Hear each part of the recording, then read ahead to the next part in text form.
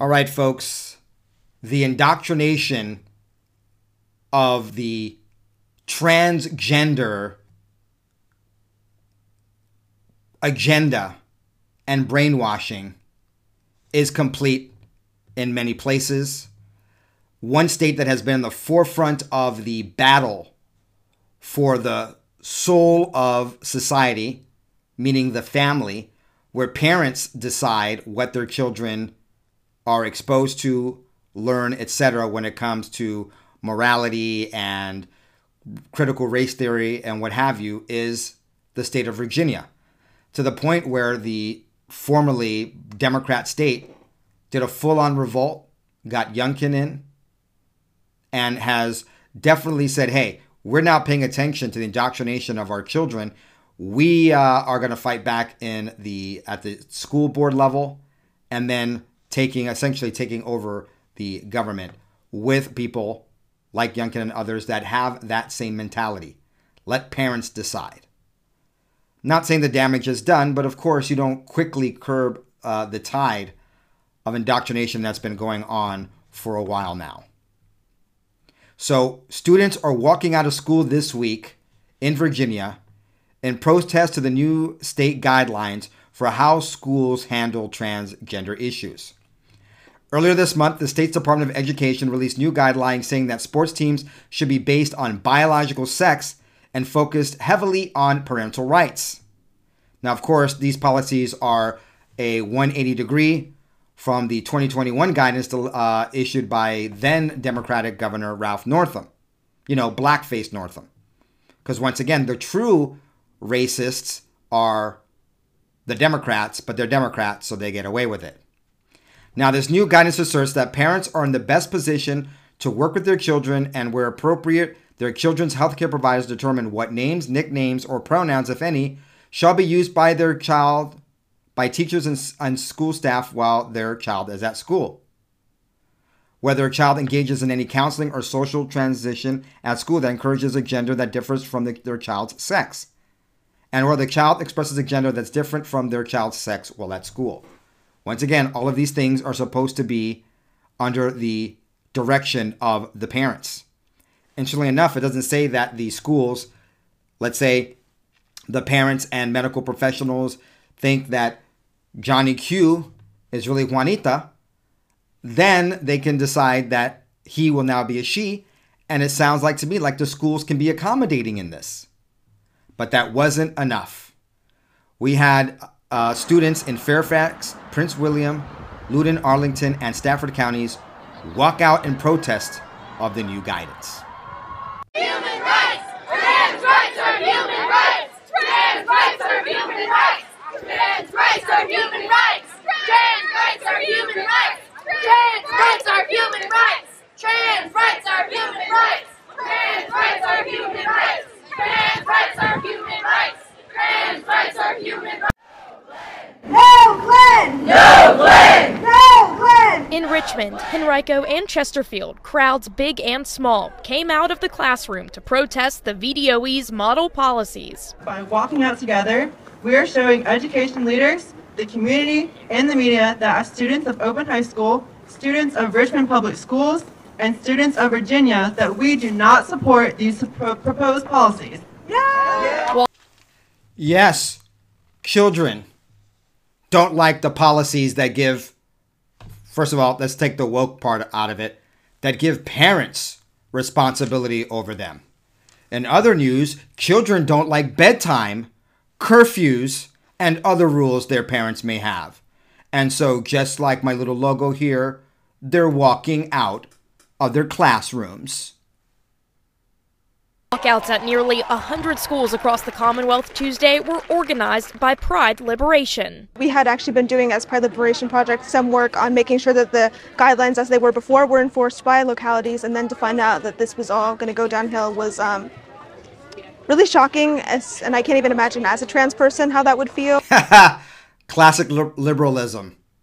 Outraged and speaking for another group of people, which of course is not wrong in itself, right? We speak out for children, right? That's what I've been doing almost all this week and last week, just with this whole indoctrination and sexualization of our children. We give a voice to the voiceless.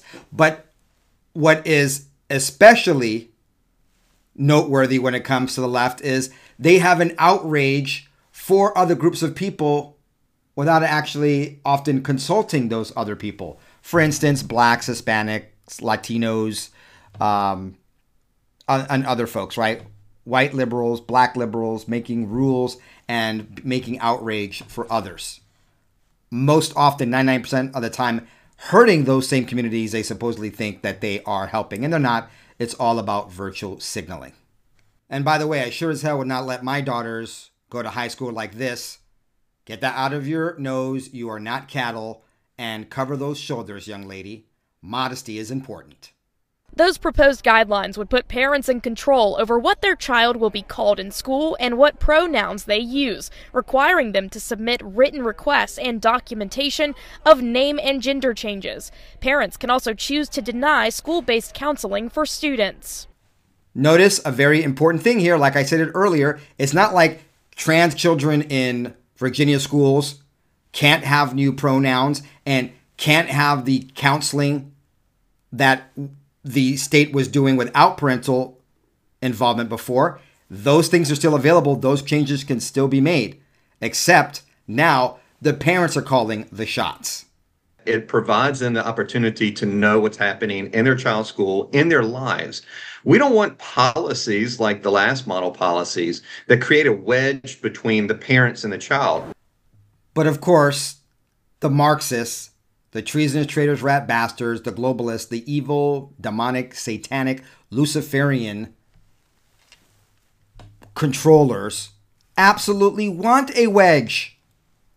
It's all about the state and the demonic forces controlling our children. They want to continue to be able to indoctrinate them and control them. And that wedge has been there. It's just that wedge is getting fatter and wider. Wider, W-I-D-E-R. It's not a race thing. It's an evil, demonic thing. And guess what? Evil comes in white face, black face, yellow face, or whatever other face. Evil is evil. Okay, folks, this is not parody, and I'm not making this up. And this is a child here. So I'm not trying to be mean here. But as I play you the trans activist that organized this, along with the other girl who obviously is not a trans, because she said, I don't even know how trans people would feel. I want you to notice a few things. First of all, the name of the school. I mean, is this like a bad Saturday Night Live parody? And also the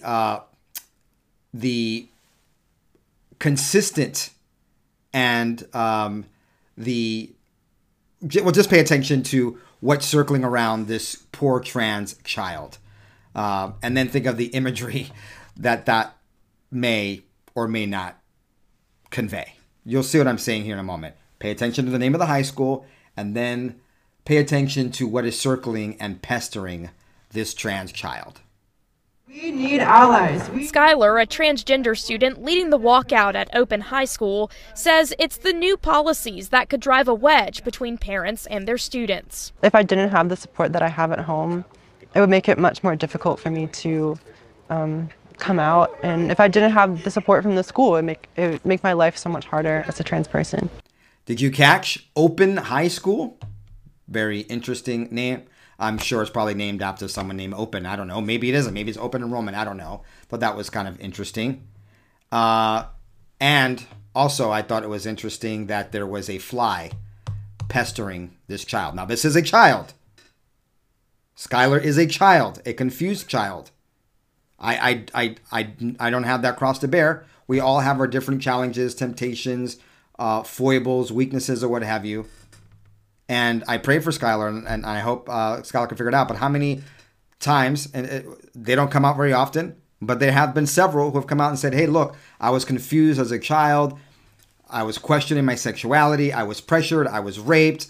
I was molested. And then later they get their heads on straight and going, oh my gosh, I was misinformed, or I was abused, or I was misled by adults. And who knows what Skylar's future may be.